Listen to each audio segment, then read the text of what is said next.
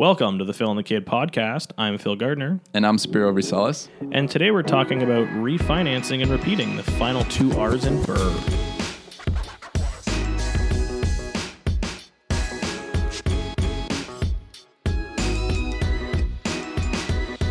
So we're finally back. We haven't been solo for we riding dirty. weeks. Yeah. Riding solo. Yeah, a lot more space. As you can see on the YouTube version, we got a new fancy sign. It's a little shiny. Thingy. Yeah, it's definitely too shiny for all the lights we have in here. Yeah. That's for sure. But it does the job. Yeah. Nice little Toronto skyline. Has our logos. And at Phil and the Kid, if you didn't know. If you're watching this podcast and you don't know that we are at Phil and the Kid on Instagram, Yeah.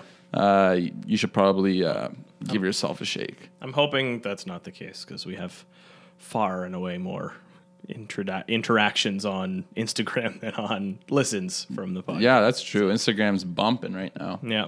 So those little clips. The little clips are solid. They're Yeah, quality. the little clips. So, how was your past week? When we drop this, it'll be past Halloween. I guess it'll be November. It'll be early officially November. into November by the time Nice. this is released, which is wild. Yeah, the first, I think, 2 or 3 days of November, it's like snowing, like 5 degrees. Already? Yeah, it's crazy. I think the last I heard it was like the 18th was like our first snowfall, but I guess we're upping the ante here. Yeah, it's supposed to snow on Friday, so I guess Great. this is. We'll see when this gets released. We may have predicted the future. Put your snow.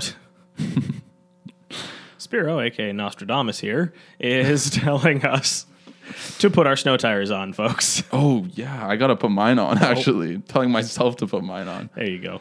No, so What have your I been week. up to? Yeah. What have I been up to? Well, from our last, I think when we recorded with Billy, we were closing date on our property, the infamous 671.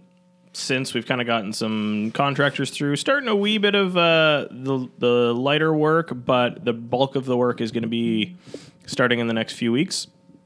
All the demo and things like that. So we've just had kind of the exterior guys go through, get started on the AC that needs to be installed, that type of stuff. And then I think today we're taking our first video walkthrough of the place. Yes, we So are. that'll be a good property. You can kind of watch along on YouTube as it progresses throughout the winter. We'll probably, hopefully, finished by mid to late January. Not too much going on there. So that's a fun one. Monica Jazik and Real Property Investments have their event coming up this weekend on Sunday. So I mean, by the time this is launched, you will have already missed it. But we've been spending a lot of time prepping for that. That's really exciting. I'm looking forward to that. Hanging out with the crowd, getting to meet a lot of new people, potential investors, educating. It'll be a very good weekend. Yeah, running We'll the have- Phil and the Kid booth, That's and you're also on the panel there. Yeah, So I will be speaking on like an agent panel that they've got, agents throughout different investment markets. And then, we've got our booth for Phil and the Kid, our Toronto investment model, hence the reason for getting that sign in the first place. It'll be a fun weekend. And then otherwise, like work, with clients and properties, we've been kind of back and forth on this crazy Whitby listing. We had a deal accepted, it fell through, and we had another one, and then it fell through, both of which on like finance. So I don't know, Whitby's just a weird spot. I've never done anything really outside of Toronto. So we've got this Whitby listing that I'm used to, on Toronto listings, people acting quickly, having to compete on like reducing conditions and things Yeah. like that. It's just been a weird process altogether compared to what I would expect. it's a from different Toronto. beast for sure. Everyone's just a little more laid back, right? People move faster in Toronto. People are more, I think, committed, more serious about the offers that they make in Toronto. And you learned that the hard way. Yeah, the hard way, especially when it's driving back and forth to Whitby. So this has been an interesting one. Definitely a learning curve as my first listing, actually. So it's been good though. I mean, a lot of ups and downs, but a lot of education has come out of it. That's good. And then from a client buyer perspective, it seems like it's end user season for Phil. So a lot of friends and clients looking to purchase their own properties. So I've gone on a few tours, made a couple offers with a client. We're looking at some more stuff tonight. And then I've got another buddy and his girlfriend who we're going out and hitting the ground with, check things out on Sunday. And now it was the first tour, so we're working towards finding something that's kind of right fit for them long term. Nice. Totally different beast, right, than working with investor clients. It's totally different. Shifting gears huge from, like, if I can look at the numbers and I know the numbers work, easy peasy, right? Math is math, and when you look at an investment property, that's most of what you're doing, versus bringing emotions into it and where they want to live and raise a family and all that type of stuff. So that's, I know it's what most agents deal with on 99% of their business, but it's totally not what we have been dealing with, right? So it's a bit of a learning curve there as well. But it's good. This podcast is actually turning out more end user clients for me than investor clients, which I don't know whether or not was the purpose or not, but one way or the other, it's working out great. So thanks for listening, guys. No, yeah, residential. I think it's a little bit easier to find residential investments. Sorry, not investments, purchases. Yeah, that just because not everybody can be an investor. Of course, and it takes a certain level of financial stability to be able to invest. So everybody needs a place to live, and I think that's what you're going to find. Clients will come quicker, easier as residential buyers. Yes, and it seems like, at least from my experience, they're less. Actually, no, less picky is not the right word. That's for sure. But like I said, it's been a good process so far. And I think some things that are honestly helping too, as I'm learning, is a lot of that, because I have such a strong investment, like real estate investment background, a little bit of that knowledge comes through and is still beneficial for them in the long term, right? Yes. Just because it's your own home doesn't mean it's the biggest purchase you're ever going to make, right? Doesn't mean it shouldn't be a wise financial decision. Well, actually, you just brought that up. And this summer, we sold a property to residential buyers. It was around $950, and great area, amazing area, Dover Court area. Most of the properties done up there go for over $1 million. Right. So this one needed a lot of work. It was like an old lady's house or whatever before. Yep. So it looked a lot like one of the investment properties that we buy. Right. So it needed a lot of work. And initially they wanted turnkey. They were looking for homes priced way higher. Right. So we found this one, great neighborhood, somewhere they wanted to be, a lot of potential. They got it. We estimated around $200,000 for renovations. And that's like nice renovations, everything, done to their standards. When you're investing, it would probably be half the price, something like that. Anyways, that being said, let's say it's 1.15 is the price of all in that they have to pay. There's a house that just sold maybe 4 or 5 homes down for 1.4. Boom. So they just made $250,000. Yeah. So they realized, especially the husband who we helped out, he's like, holy shit. Like, we can just sell this, flip it, and then just have made a full year's family salary. Yeah. Just like that. Or the topic of today's podcast, they could refinance it and leverage that, use those funds to do something that's a better return.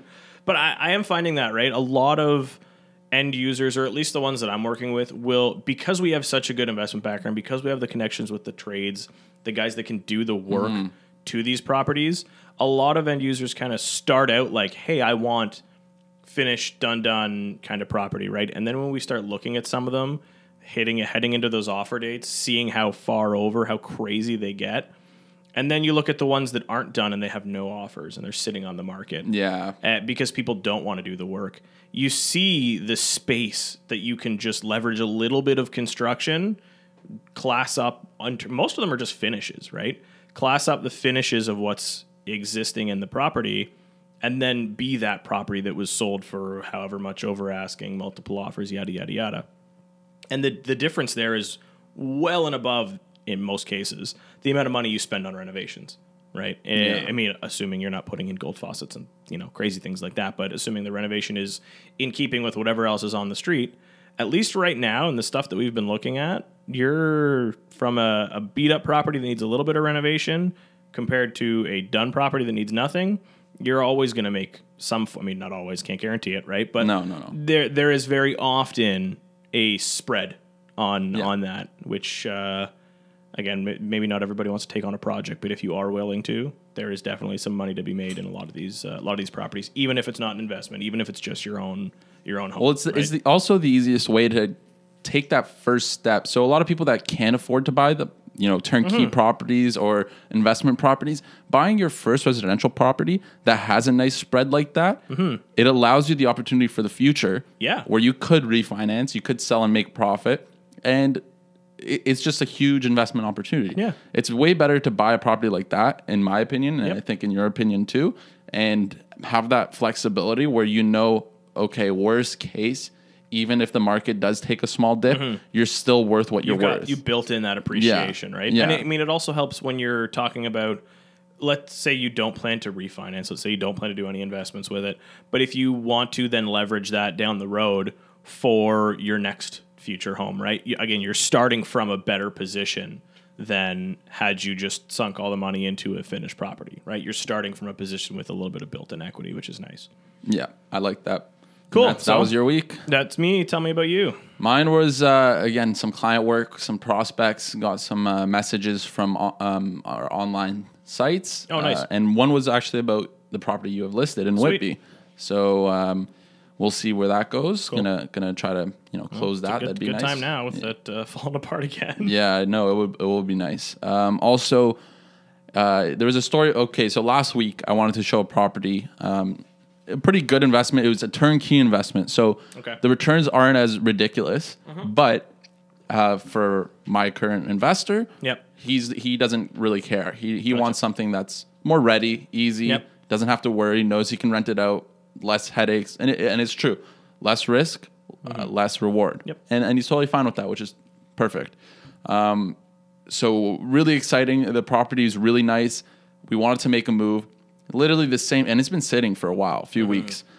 So the same day I was kind of not pushing him, but I got all the information, sent it out to him. Hey, time to go. Yeah, time to go. He was all excited about it, booked an appointment for the next day. Agent calls me back.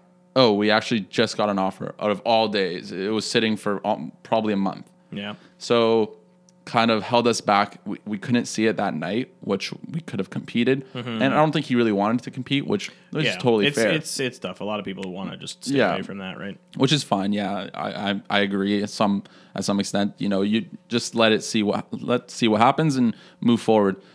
Week goes by, the deal falls through. Now it's back on the market. Agent calls me, says, "Hey, just letting you know, you can go in on this now. It's back on the market." Cool.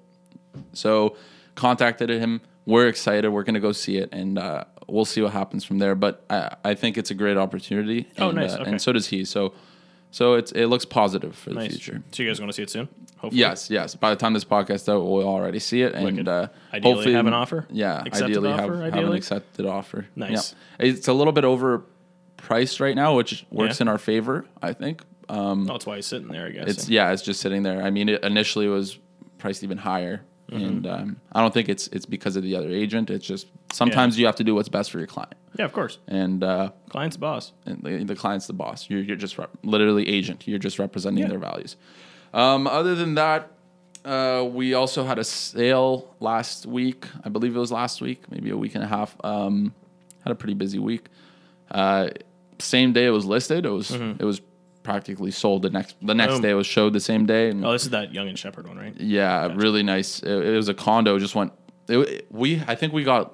I don't want to say lucky, but the timing of it. Nothing else was on the market in that little area, in that building, whatever. For the exact anyone and everyone that's looking to move to that general direction is going to that. And it was, if I recall, it was fairly standard, like 1-bedroom condo. Yeah, 1-bedroom condo. Real easy entry level. Yeah, it's perfect. A nice place. I mean, all the comps were priced much less. At the same time, supply and demand. Yeah. There's no supply. Nobody else is there. And then away you go. The demand goes up.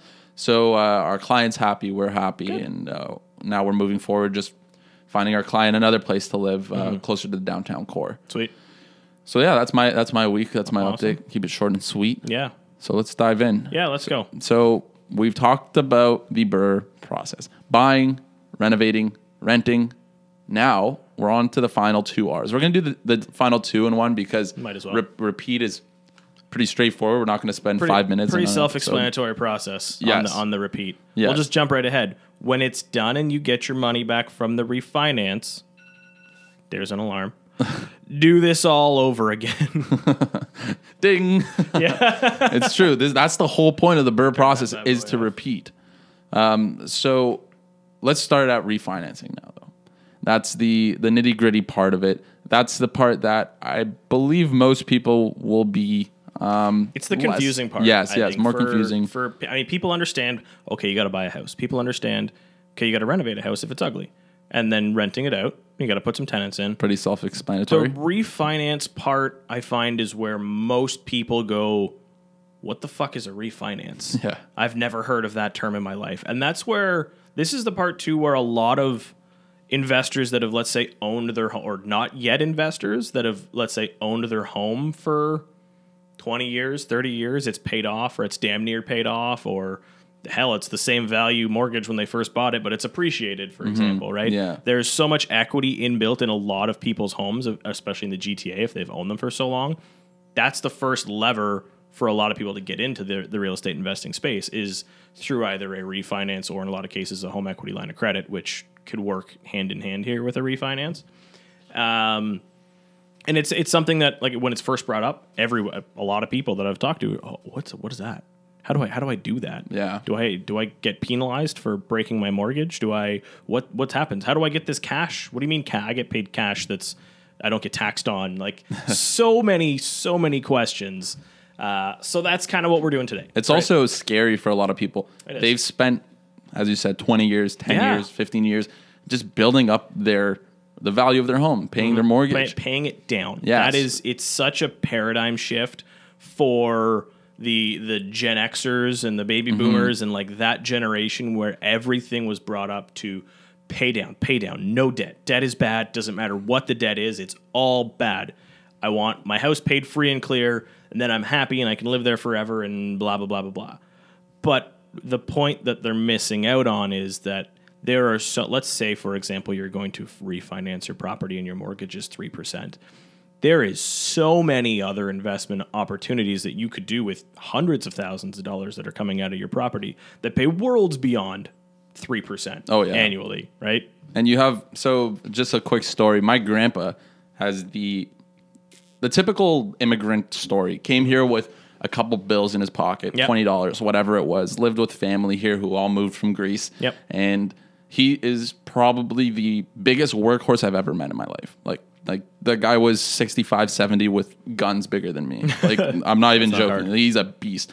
A few years ago, and I'm saying a few years ago, he's, I believe, 82 right now. Right. A few years ago, 3, 4, this guy lifted a fridge. Like, what are you doing? Like, he's insane. Just a beast of a man. I've seen Billy lift a fridge, and even he passes out right afterwards. Oh yeah, it's tough. And he's just like, no, you guys are doing it wrong, and just lifts it. And we're like, holy, like, calm down. So Yeah. this is the type of person he is. He came here and just started working construction all day, every day, his whole life. Yep. His whole life worked for the city, working hard, saving all his money, and buying properties. Back in the day, way cheaper. Yeah, of right? course. It wasn't $1 million properties. It was very easy. Well, okay, I don't want to say very easy, but easier to Yeah. extent of salary. It's a different scenario back in the Well, day, right? even if you look now, the past 20 years, salaries haven't really risen that they don't much, match. but the house prices have quadrupled. Yeah, they don't. The which rate is does not match yes, at all. that's something that kind of raises a flag for economists. They see that and say, well, why aren't salaries increasing, or why are properties? It's basic supply and demand. The demand is way higher than the supply. That's why it's going up. Anyways, back to the story.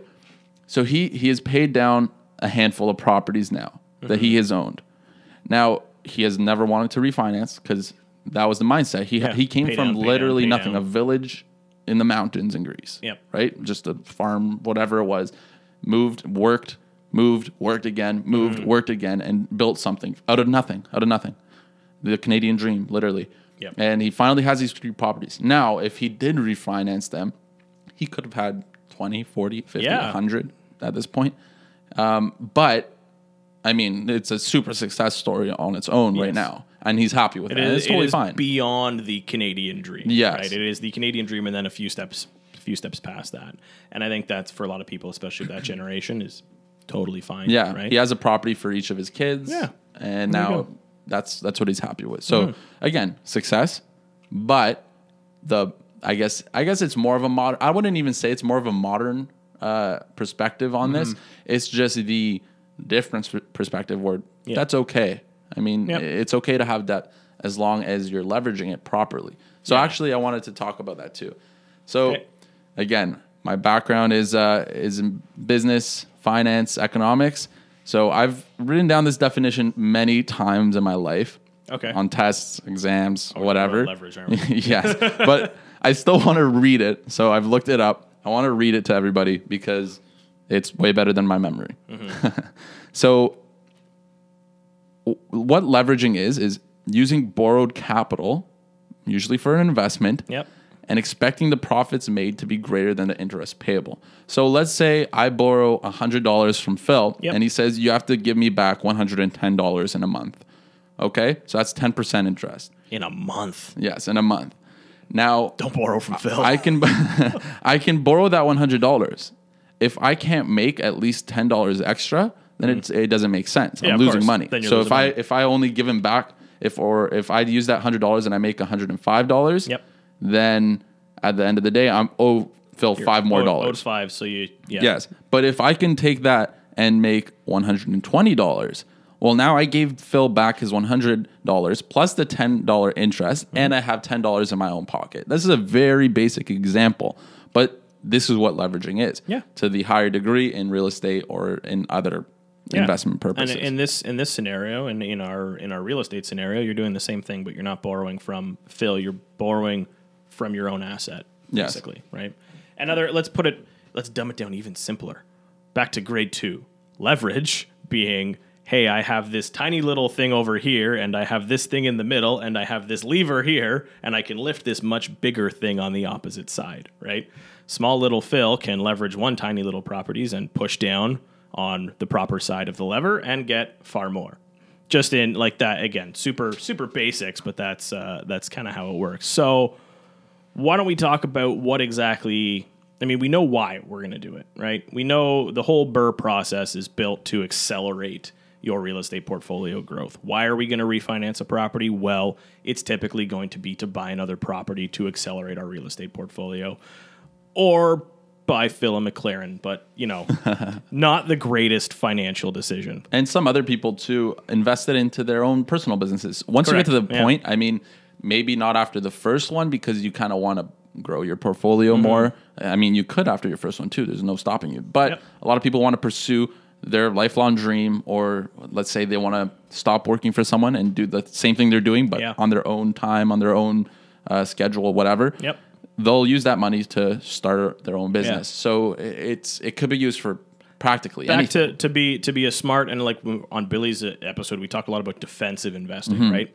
So to be a smart and defensive investor, and to follow with Spiro's recent definition, if you're going to take money out of your home, you better be damn sure that you're going to make more money in your business, right? I have known some people that have pulled out of homes or even sold homes to fund a business that unfortunately did not work. But that's entrepreneurship, and that's kind of the game you play, right? Sometimes. Well, that's the thing. It's much more of a risk when you try to pursue your own passion than investing in real estate. It's just... It's not even unfortunate. It's just the way of life. It's just life. Yeah. Like, you think people haven't failed before? Yeah, most welcome to the real world. Most you extreme don't get participation stories, medals out here. They've all failed at one point in their life.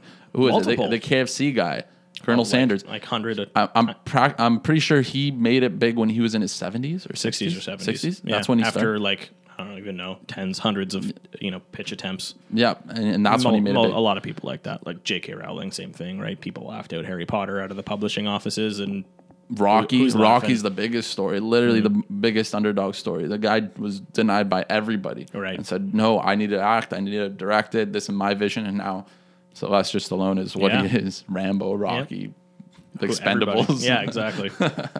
All right, so enough tangenting, although Expendables is a great movie, great cast. Let's talk about what the hell's a refinance, right? A lot of people, like I said, we've confused you enough.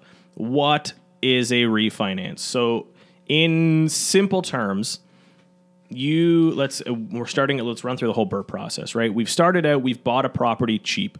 Let's assume the property was worth $800 when we bought it, but we bought it for $750 because it was a dump. We have that, and our mortgage on 750 is going to be whatever 80% of that is. We have then added some value to it. So the current property with the renovations, the current property value is now going to be worth 900. I bought it for 750, worth 900.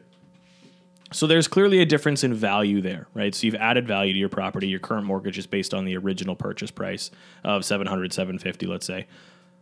How do you access that? And that is done through refinancing or changing your mortgage, essentially.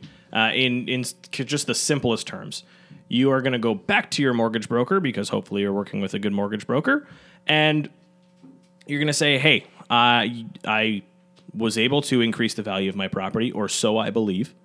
Can we have it appraised by the bank? Can we go to a different bank and get me a bigger, higher mortgage based on the new value? Now, there's going to be a difference, right, in the difference between, hopefully there's a difference between your new mortgage value and your previous mortgage value, because you've increased the value of the property. And that's starting from the B and the first so two because Rs. you bought a little bit low, because you did some value-add renovations, and you rented it out to some good people, that's not super relevant on the appraisal side of things. More the cash flow. But the cash flow is good to see. Yeah. And then, like I said, now you have this higher value. Bank says, okay, cool. I agree that you have this higher value. What they're going to do is, and again, there's a lot more nitty gritty to it, but they're going to get rid of the first mortgage that you have there. It doesn't matter who it's with. And they're going to place a new mortgage on it. And there's going to be a difference in terms of what the first mortgage was and what the second mortgage was. And that difference is going to come back to you in cash, essentially. So a few more nitty gritty things. So now you've finished your refinance. You have a pile of cash. That's the most basic. Let's put this into numbers, okay? So let's say I bought a property and spent $800,000 in renovations and everything. I mean buying it, okay, whatever, $800,000, and now I can get it refinanced for $1 million. Yep. Okay, simple numbers, a little bit easier to work with. Okay, what are the barriers now? If I go? Let's say you're my, which you're not my mortgage broker. Yeah. But let's say Phil is playing the role of a mortgage broker right now. And I come up to you, I come into your office, let's say this studio is the office. Sweet. And I say, okay, so my mortgage is for whatever it is now. Yeah. Less, it's kind of not irrelevant, but whatever. Here, we'll run maths. Okay. And now I want a mortgage, and I know it could get appraised for $1 million. What do I have to do? I have to break that mortgage, and I have to get a new mortgage, and you're going to set that up for me. So let's dive in. What's the first thing you tell me? So ideally you would have let your broker know ahead of time that this was your game plan, right? So if you're planning on doing a BRRRR, if you're planning on refinancing this property before your mortgage terms are up, or within, let's call it the first 6 months, a year, 9 months, whatever you're at, and you started with an A lender, so like a bank, and a lot of these properties that we're doing don't need private financing. They're not in that bad shape. So you're going to be likely going through a normal bank to get your mortgage. Up front, before we even get to this conversation, when we were doing the first mortgage, we would have had to make a decision on how are we going to structure this so that it's easiest to break down the road, because we are going to have to break, discharge, get rid of the first mortgage position there. So we kind of have a decision to make there. Do we do variable? Do we do fixed? If we're going to be going fixed, do we do it on a short term? The reason variable versus fixed to me is such an important question is because they typically, all lenders have different criteria, and defer to your mortgage broker for this, but typically they have a different structure in terms of penalties when you're going to break the mortgage. So a fixed mortgage will have, what is it even called? It's like an interest rate adjustment penalty, something along those lines. Again, not sure the exact term right now, but they will essentially have a figure that is the difference between their posted rate versus, the actual rate that you got over the life of the loan. So if it's a 5-year loan and you break it in 6 months, they could hit you for an interest over a large portion. And then from a variable perspective, and that fixed version is unknown, that amount. Most variable mortgages are going to be 3 months interest penalty. So not a monstrous amount of money on, let's call it $100,000 or $800,000 mortgage. You might, interest-wise, is let's call it $2,000 a month, maybe you pay 6 G's, right? Instead of potentially tens of thousands of dollars on a fixed mortgage if it had a long term.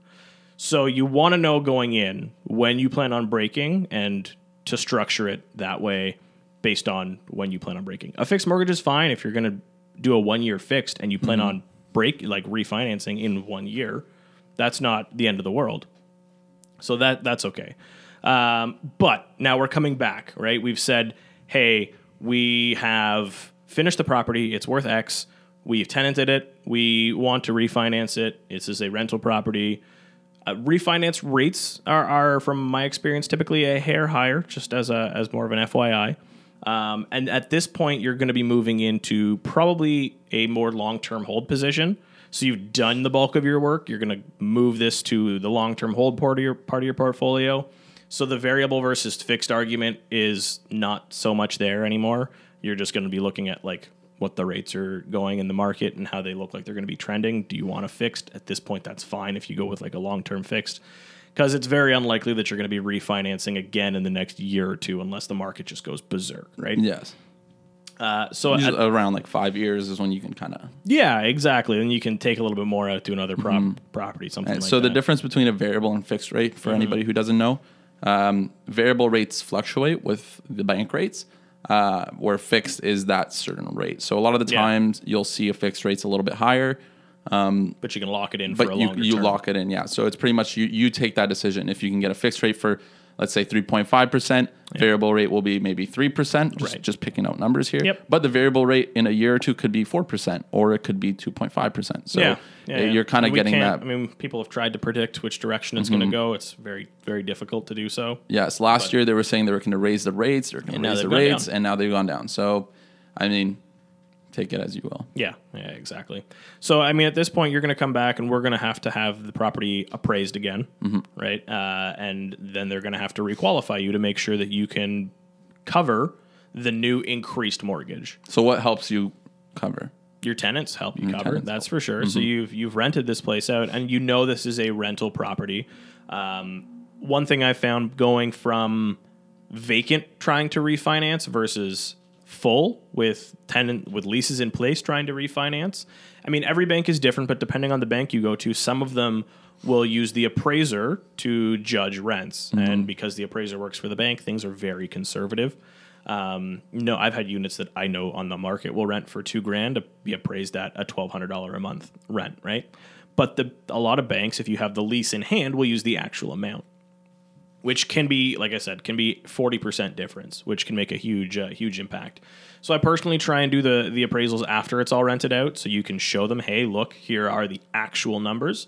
Yeah, these are the financials of my investment. Yeah, exactly. This is a cash flow positive investment, right? I'm not going to be refinancing this to a negative point, which is then they're gonna have to look at you and say, okay, you as a person, can you float the difference, right?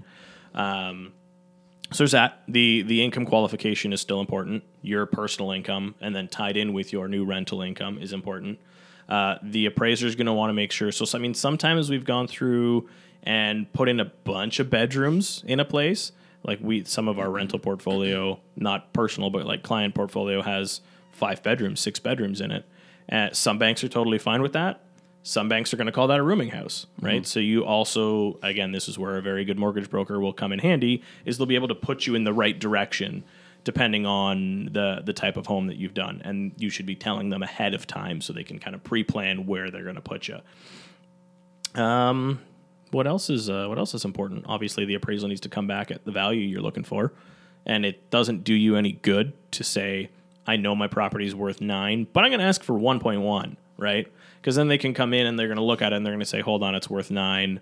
Do you really know what you're talking about? And, that might kind of muddy the waters a little bit for you. It's better to go in realistic. I would say don't go in conservative. I would probably go a little bit aggressive, but not too crazy, because the banks, again, are always going to be conservative, right? So if you go in saying, hey, it's 9, but really it's 950 and you want 950, the appraiser's not going to say it's 950. They're going to say it's 9. Okay, cool, good. Get out of here, right? So that's, something as well. Okay.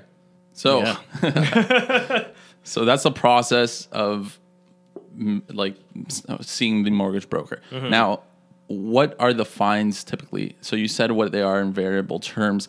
How could you justify when it's a good idea to break it? So you call your bank. It depends on, I mean, that number, depending on the breakage, could literally change day by day as you kind of carry through your mortgage, right?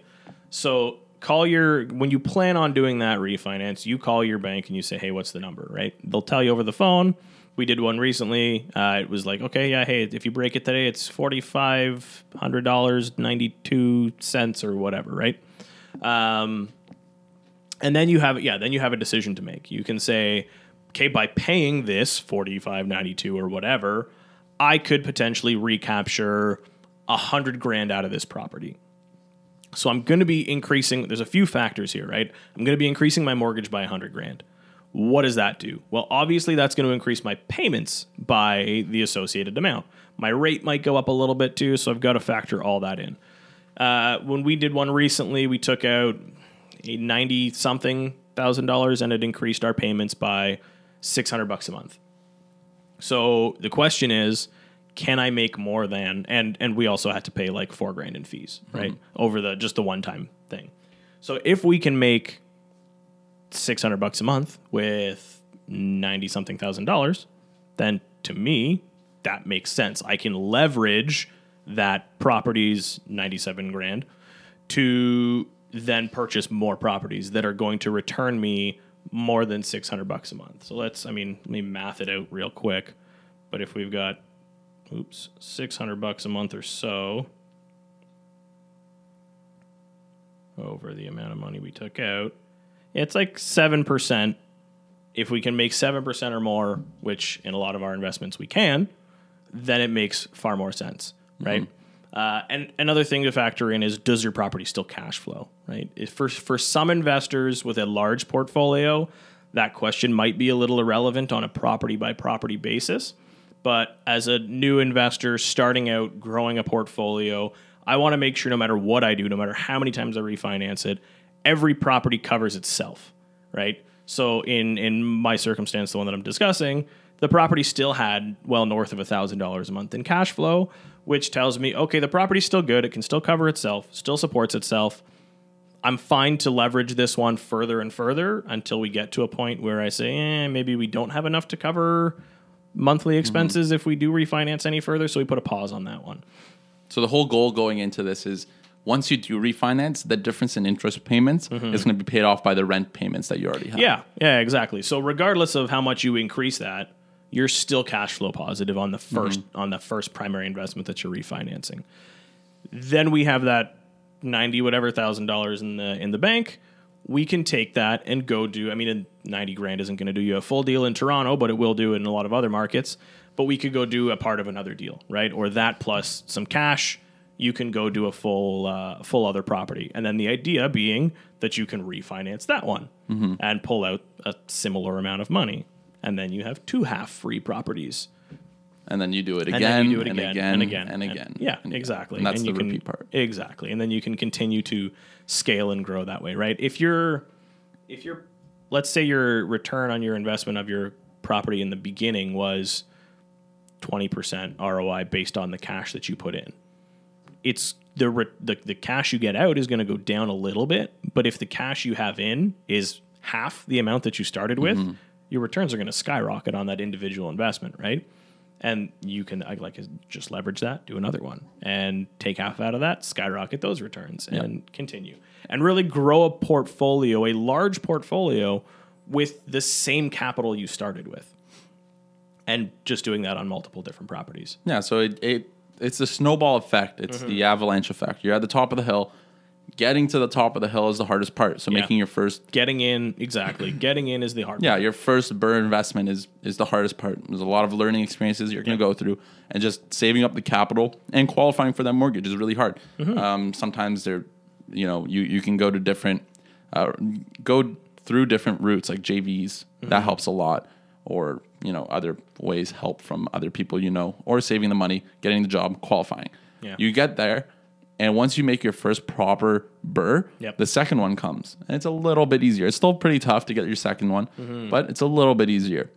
Now your third comes. That's much easier than the first two. So by number 3, you kind of start playing this game of, okay, I'll refinance 1 to pay for 3. Then on 4, I'll refinance 2 to pay for 4. Then on 5, I can refinance 3 to pay, if I'm assuming you're doing them like 1 a year type of thing, right? Yeah, and then the ball gets rolling. Yeah. It also mitigates some risk where you can go, if you really want, different neighborhoods. You can try different things. You can do the same neighborhood. Yeah. If it's really working, why kind of tweak it? Yep.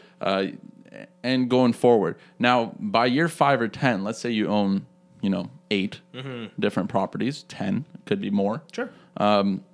At that point, you can really start to think, okay, I own $10 million properties. Maybe it's more. The first 5 have probably appreciated a little bit or a lot of bit. Yep. Also have been paid off a little bit.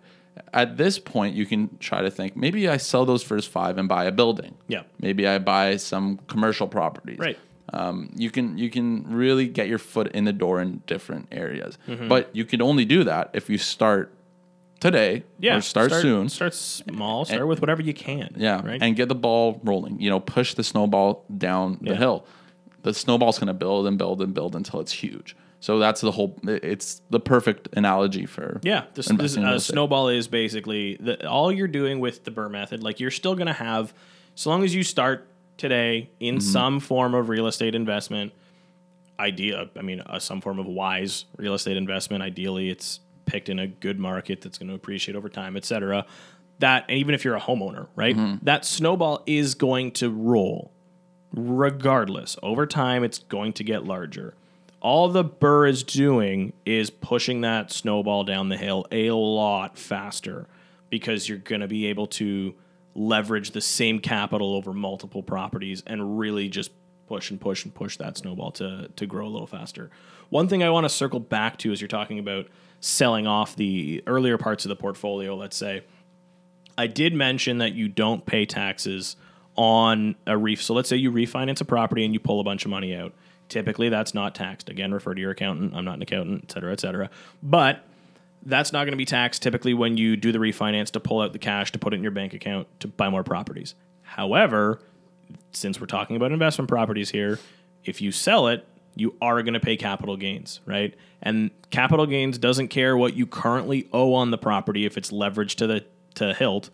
It cares what you bought the property for. Right, so if I bought a property for $100 and I sold it for $1 million, I'm going to pay capital gains based on the difference between the two, regardless of whether or not I currently have a mortgage of $800,000 on it. Right, so that's also something to consider as you kind of portfolio plan down the road. But I am all for letting go the least performing assets, let's say, to especially the earlier part of the portfolio in a lot of cases, to pick up something bigger, to scale, to grow, because a lot of us, especially if you plan on building a big portfolio, 10 plus properties, you're going to start hitting those financing walls where maybe you can't get more financing on these little single families, so you got to close out some of the lesser performing ones to pick up something a little bit more expensive or better performing. Yep, and that's exactly it. I mean, couldn't have said it better myself, to be honest. Boom. So, I mean, that's a pretty quick, I'd say, overview of refinancing. I mean, there's more nitty gritty things, what banks to go to. Yeah, I think perks. we're gonna have a mortgage broker friend of ours on hopefully in the next couple of months, and he can dive a lot deeper on the refinance process, which banks to use, the differences between variable and fixed, how to structure a growing portfolio to quickly get you to 2 or 3. And beyond. I know not everybody wants a giant portfolio, so that's going to be that'll obviously hold some people back a little bit. But we'll have a few different mortgage brokers over the next few months, get different perspectives, and see what they offer. I mean, I think a lot too is how they got into it. Learning why they got into it, and everybody's life story is different. So I think that's really interesting. I mean, personally, to me. Yeah, I always love hearing people's come up stories. I think that's my favorite part of even having people on this podcast. Yeah. Just how'd you get here? Yeah. What'd you do before? What did you do? You met your partner in jail? Like Rochelle. Yeah. That crazy. Monica, same thing. Yeah. Even Billy. I love Billy's episode was better than I expected. It was like one of the better Well, you ones. didn't expect much from Billy? That's not what I meant. But like, I've known Billy for years, and I did not know like the house hacker extraordinaire backstory there. Yeah. Or like you just learn how a deep lot. it I went. mean, like, when do you ask these questions You don't. other than Not a in the podcast, day-to-day. right? Like, Yeah. like you meet someone, you're not going to ask them all Interview these personal. them. Yeah, it's not the same. Where I think this is a great way to learn a lot more about It is. people and get for good us, advice. Exactly. Yeah. We're spreading advice. We're taking a lot of information as we're doing this ourselves, Yeah. which is cool. Our next little while, I mean, by the time this is released, we'll be done the RP Investments event. Yeah. So we'll update you with how that goes. This is the end of our Burr series. Yeah. I mean, we might make a clip of all the different episodes we had, put them together, like the nitty gritty facts of it, and make like one longer video. It'd probably be a few hours, but at least they'll all be Phil there, and the maybe kid are 2 getting hours. into webinars. Yeah. But we might do something like that in the future. I've said nitty gritty like 10 times. This is a really podcast. nitty gritty episode. Yeah, apparently. nitty gritty. That's the word title. of the day. Nitty gritty. Yeah, so we're going to have that ready for you guys. Now we're going to get into some more interviews with people and kind of diving deeper into different details going forward. So we wanted to get the Burr process not over with. I mean, I don't want to say over with, but it was good to start with because with it. that's what we do a lot of. All day, every day, we're going to be referring back to this model Yes. very often, right? So it's good to get that up front. Everyone's aware of what it is. I'm sure there's some details that we have not covered, and feel free to throw us some questions if you do want to dive a little bit deeper into how we do this. But yeah, that covers the groundwork quite a bit, so we can move forward with a lot of different conversations. Yeah, so again, thank you guys for listening to this part. We're going to keep working towards, I don't want to say teaching people again. We're not teachers. Just sharing we're just our sharing experience. information. Yeah. Yeah. And again, ask us any questions. We're more than happy to help out and reach out. And if you want to be on the podcast and you have a good story and this is something that you do, again, reach out. I mean, we've had many different people ask us already. Which is, I'm loving how much guest interest we've got, and we're all for bringing on as many people with as many cool stories, sharing as many cool investment stories as we can, or just business stories, how you got started. I think, going forward now that we got the Burr over with and we have that to refer to, Yep. I think going forward in every episode, we will refer back to the Burr process. So if you haven't heard of what it is, if this is the first episode you're watching, Watch back a few. Yeah, watch back a few. Hopefully we'll clip them up and make them even maybe a shorter, 10, 20 minute of each, the B, the R, and then the final two R's all together in one little video that you can watch and refer back to. That's going to be your investing Bible for There we Toronto. Yeah, I like that. All right. That's right. Thanks, guys. We'll see you next week. You can find us on YouTube, iTunes Podcast, Google Play, Podbean, Stitcher, SoundCloud, and Spotify. Make sure to comment, like, subscribe, and share if you enjoy the podcast.